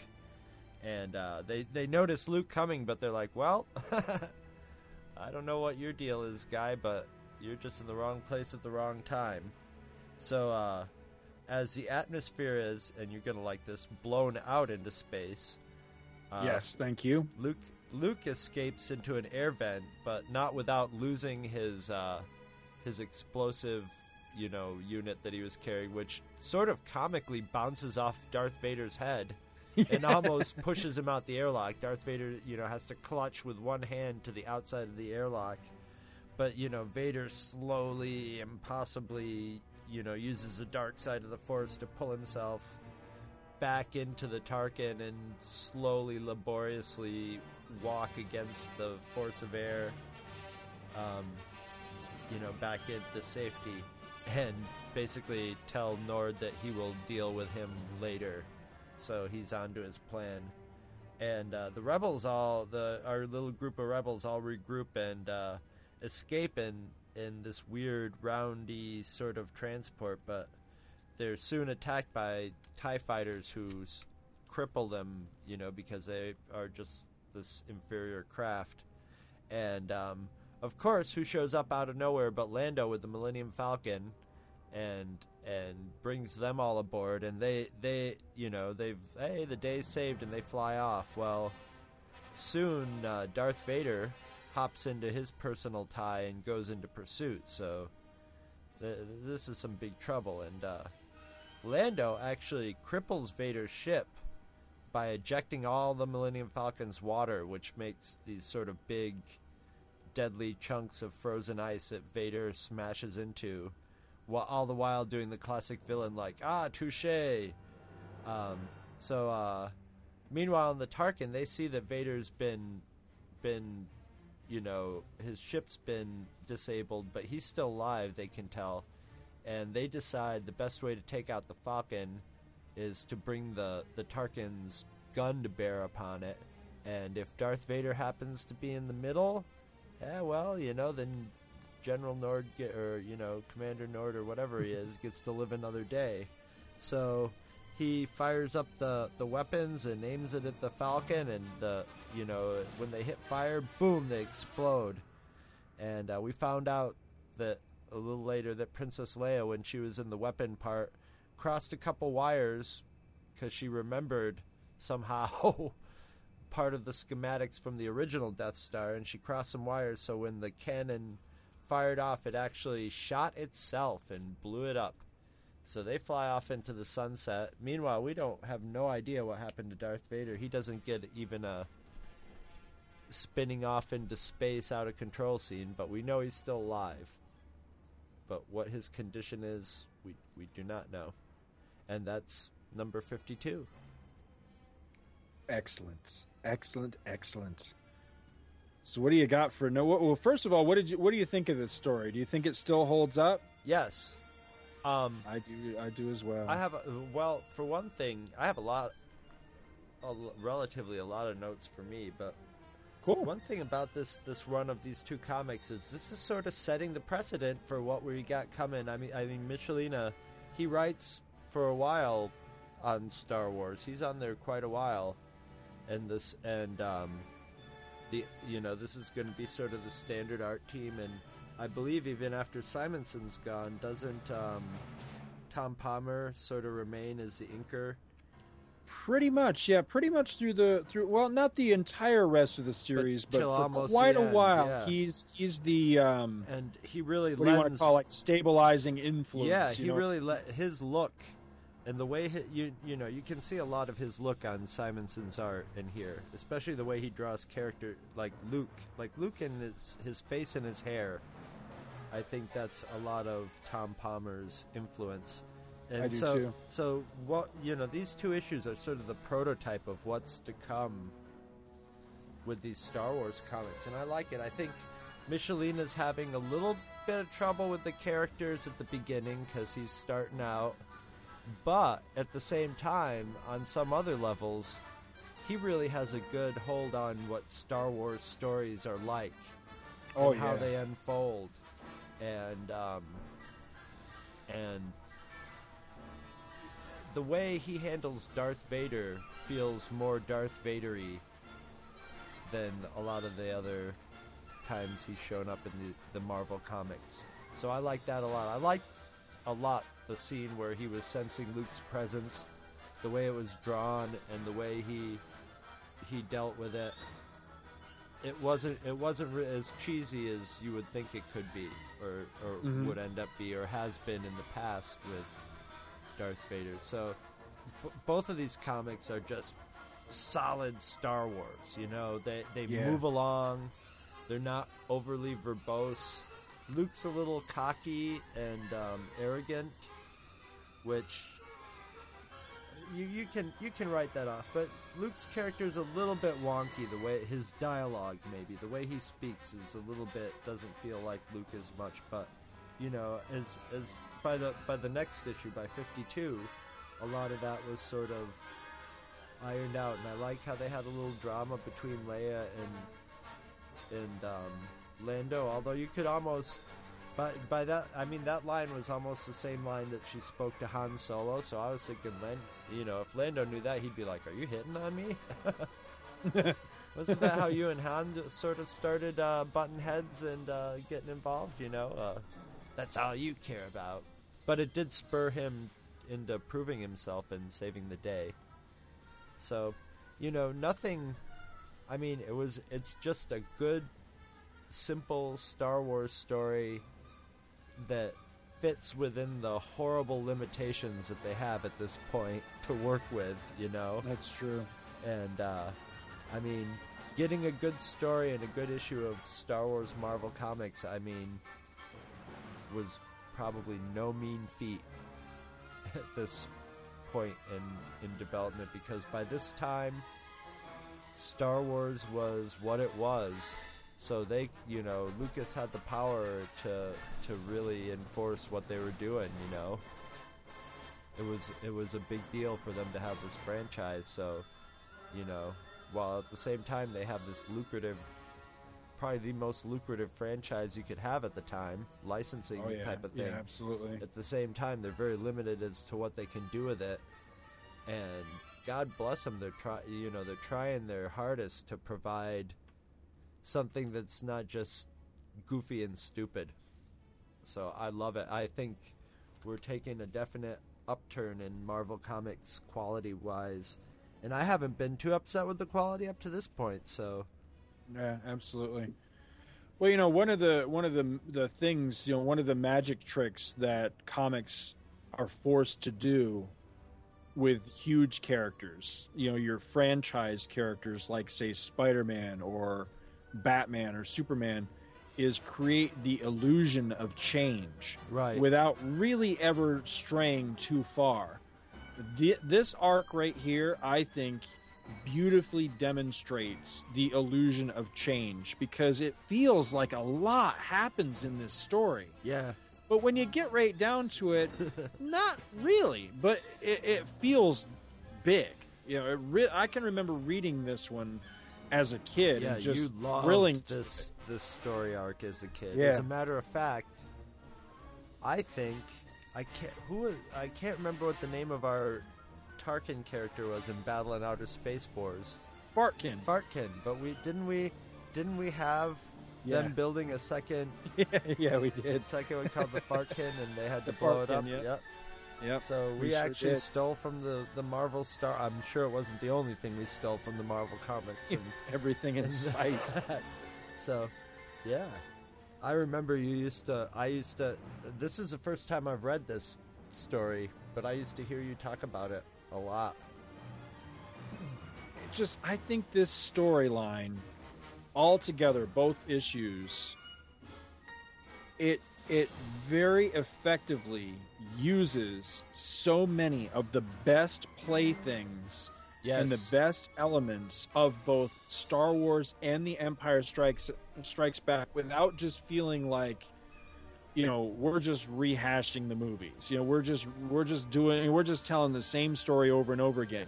because you get walkers and scout walkers. Vader's TIE Fighter is what I'm very happy about seeing, because why wouldn't you see Vader getting in his TIE Fighter and kicking some ass, you know? Yep. And this is the first time since the adaptation of Star Wars that we've seen it. So, it's been a good long while. So that makes it that much more powerful a punch. When you see Vader come tooling out in his tie, you're like, oh, yeah. It's great. And Vader is drawn beautifully in these issues. He's just, there's none of that weird Carmine Infantino elongated mask or anything. He looks like Darth Vader, right down to the way he draws the reflection, the material of his mask so it looks reflective, I had a note on that, which was I included a couple others. I put R2, 3PO, Chewie, the Stormtroopers, and Darth Vader never looked better. Yes. I think all of them look fantastic in these issues. Okay, maybe some of his dialogue with the characters was a little wonky at first, but Michelini can write sound effects. You mentioned one. Oh, there's a Fradach. Where's my favorite? Oh, Parapoom. Parapoom, and then 3 stormtroopers get shot in a row, and they go Fadam, Fakam, Fram. Fratau, Fram. There's another Fram. Fram's a good one. Oh, we got some good Chewie dialogue. Yeah, Chewie just says Frf. F-R-H-F. Well, his first appearance on... these pages aren't numbered, but in 51 he says... Grok.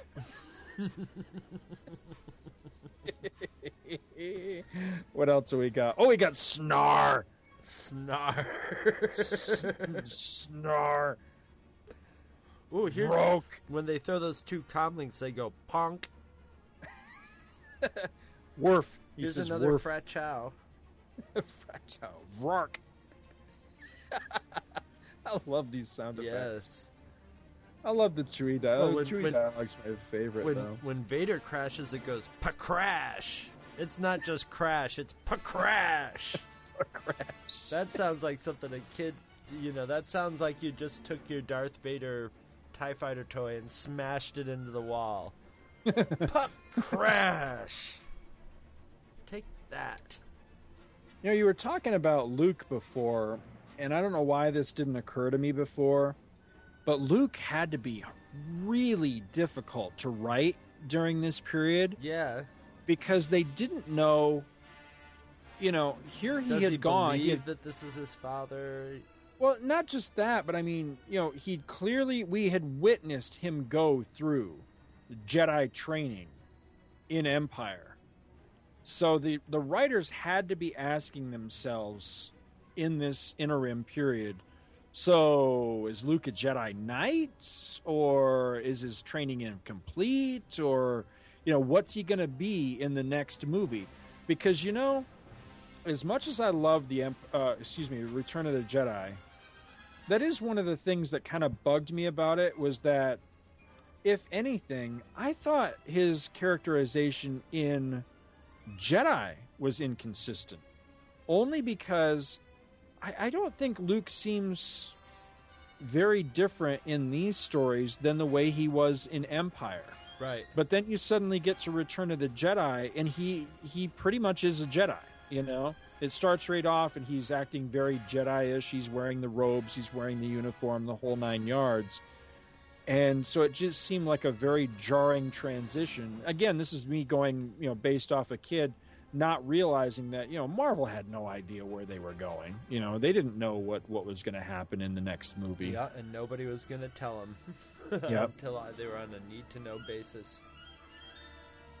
So just from that perspective, I look at this as being more in character than he actually is, in that third movie.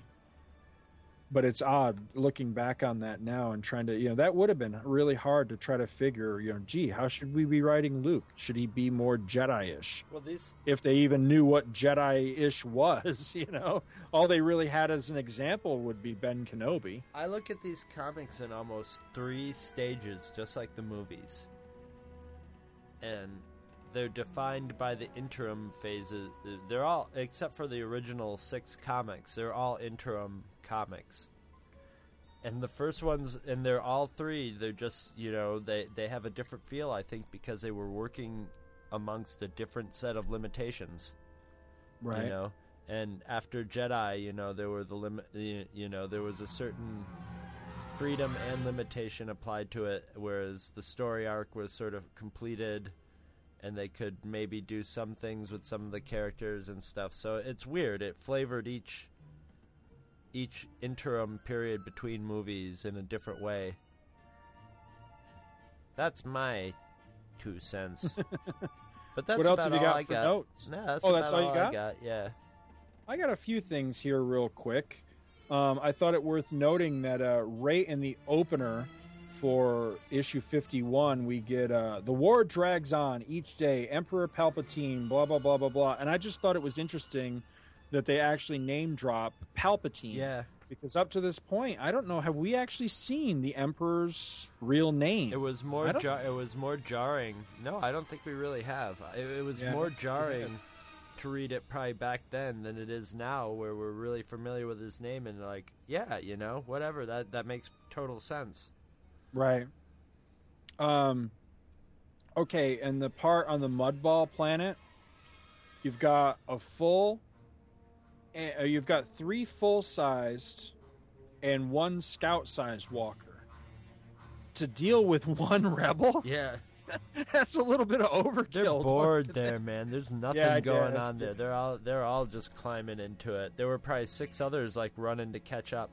And another thing is, another little note that I just remembered is like when in the beginning on the Gundark planet, man, 3PO's climbing up on mushrooms. He's running back to the ship, and she's like, jump up there and do that. yeah, jump up there, C-3PO. That's a good idea. He actually does like a Tarzan swing, but up onto the top of that mushroom planet. You're right. I liked Michelini's line where 3PO's like, it's working, he's coming towards me, and then it stops, and then he goes, oh my. That's perfect. That sounds like it should. That's right out of C-3PO's mouth. I could never describe this, so I'm not even going to try, but I love the looks of the Gundarks in this. I really think they're cool. I like that they're sort of like these weird lizard things and they're not toothy. They have big, long tongues that just grab onto you and are really either sticky or barbed or something, but they hold on. Yeah, and she screws them up by getting them to shoot their tongues out and getting their tongues tied in a knot. It almost looks in that one panel like maybe their mouths are almost like a beak type mouth, like a what is that, an octopi or a squid or something. Yes. Yeah, like a squid. Yeah, they're sort of like a dinosaur lizard squid. They have long plesiosaur necks. Yeah, and they've got a little bit of Ronto in them, actually. You're right. You're absolutely right. But again, these pages aren't numbered, which is really driving me crazy. But on the page where Luke finally makes it back to his X-Wing fighter, he tells R2 to fire up the converters, which is the last thing he says before they leave Dagobah in The Empire Strikes Back. I just thought it was worth noting. It's another one of those things, where they pick out little things just to add a little more, a little more lingo from the actual films. Yeah. Now, I thought there was one to say realism, but yeah. There was a moment here I thought was kind of goofy in it where, oh shoot, I don't know if I could actually find it again here.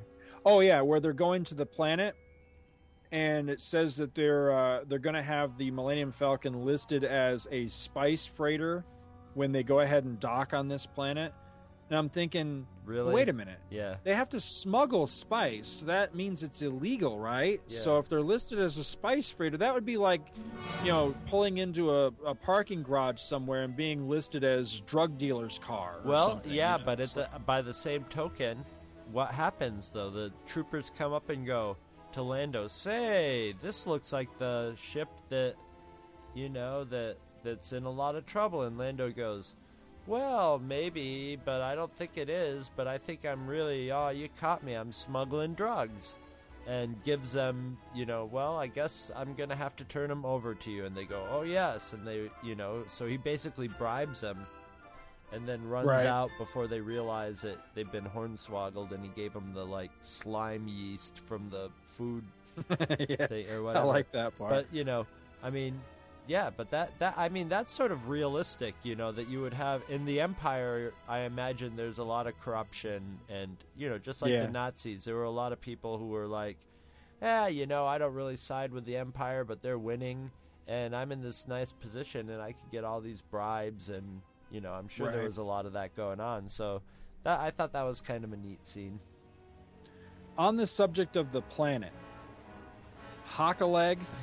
Really? I don't know. Half the time, maybe it was some inside joke or something with the writers or artists or something. You never know. It could be some Easter egg for somebody, just like in the Toy Story 3 parking lot scene. You're right. You're absolutely right. You'll get a kick out of this when Luke is coming up with the plan to get their outfits, their worker uniforms. He tells the princess, he says, the quickest way to do that, princess, is for you to use your feminine wiles. This was the first time I ever heard of feminine wiles as a kid, was when I read that, because I looked at this and I said, Wills, wiles, willies, what the hell is a feminine wiles? I had no idea. Pull her boobs out or something? What's going on here?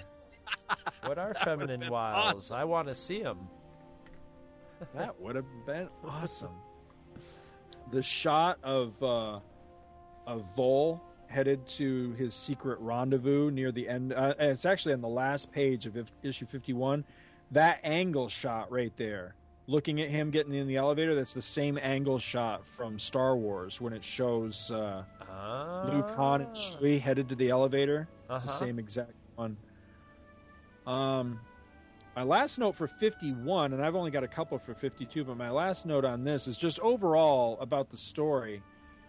At the time, the creative team at Marvel, that was working on this, didn't understand why Lucasfilm shot down their idea of making having another Empire Death Star, build a second Death Star in this story.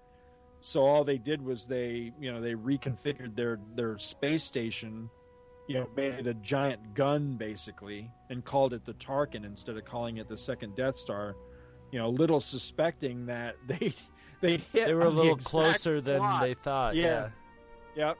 And this isn't the last time this would happen either. I'll point it out when it happens, but a little bit further along, another major element of Return of the Jedi pops up in these pre-Return of the Jedi comics, so I'll point that out when it comes up, but I got a real kick out of that.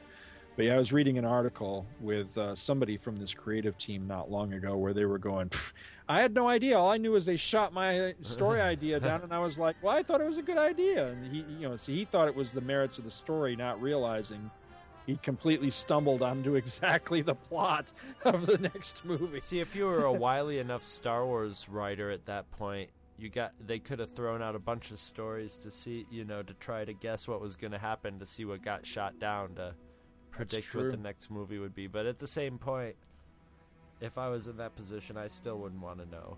So, but I don't know if I could resist. All right, first page of issue 52, that third panel.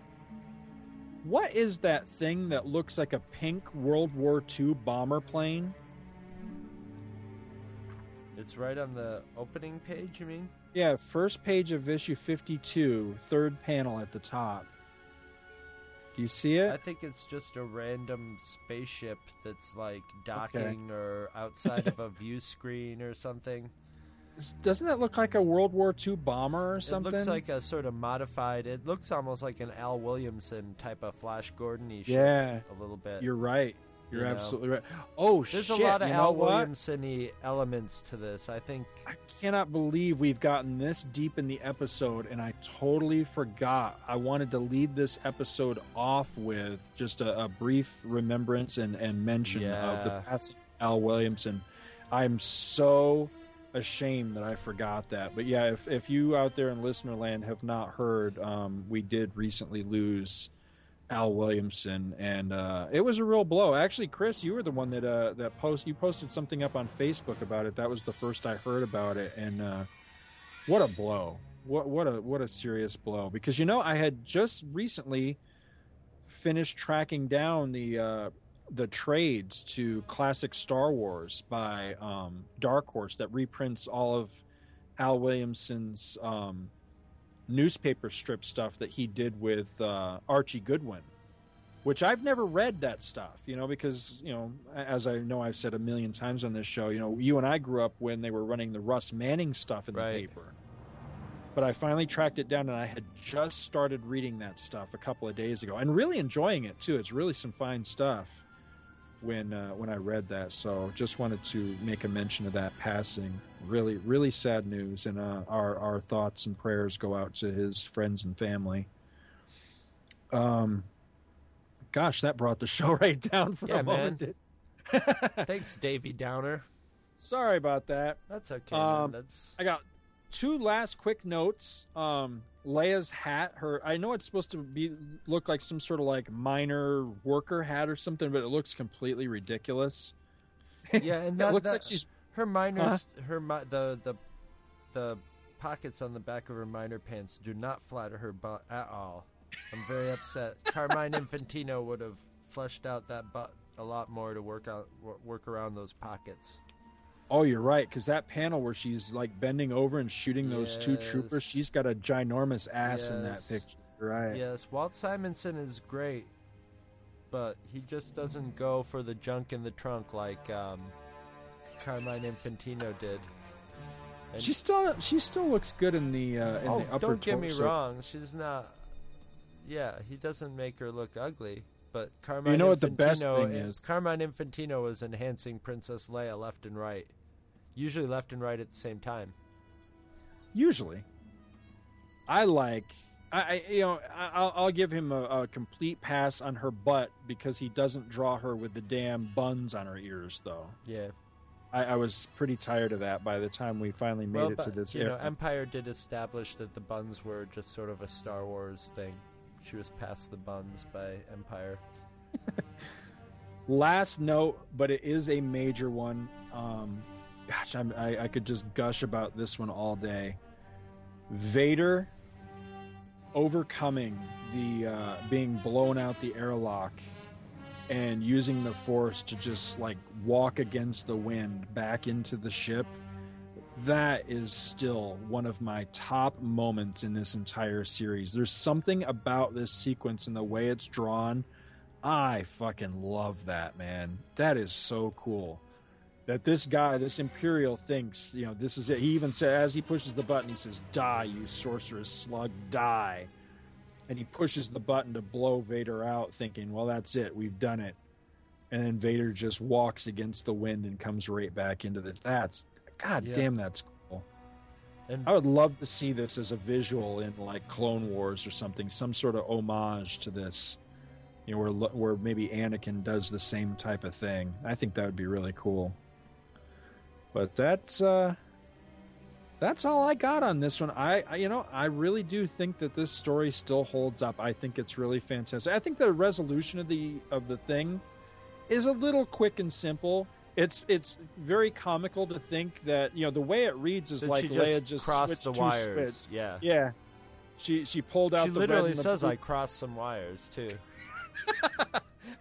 that's I just imagine like a negative wire and a positive wire, and she just switched the two of them, and that caused this gigundous planet-sized space station to blow itself up. The engineers never thought of that. Just make sure you hook up these two wires right. Oh, you get these reversed. Oh, I don't want to be around when that happens. Huh? But that's it on that one. And we as is going to happen from time to time, again, made a mistake.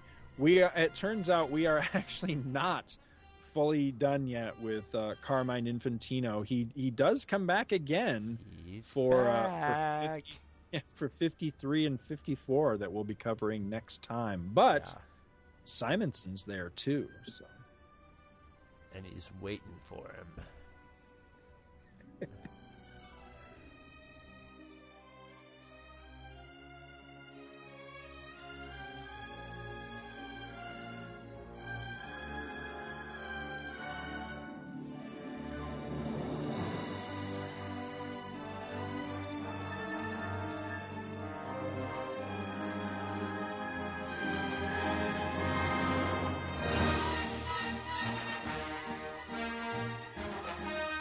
Visit our website at twotruefreaks.libsyn.com. twotruefreaks.libsyn.com is spelled TWOTRUEFREAKS.libsyn, which is LIBSYN.com. You can email Two True Freaks directly at twotruefreaks@gmail.com. You can find me, Scott Gardner, both on Twitter and Facebook. My name is spelled SCOTTGARDNER. Two True Freaks is a very proud member of the League of Comic Book Podcasts. For more information, visit comicbooknoise.com/league. We are also members of the Comics Podcast Network. You can check it out at www.comicspodcasts.com, where you can hear our new episodes when we put them up. Thanks for listening. Join us every Monday for new episodes of Two True Freaks.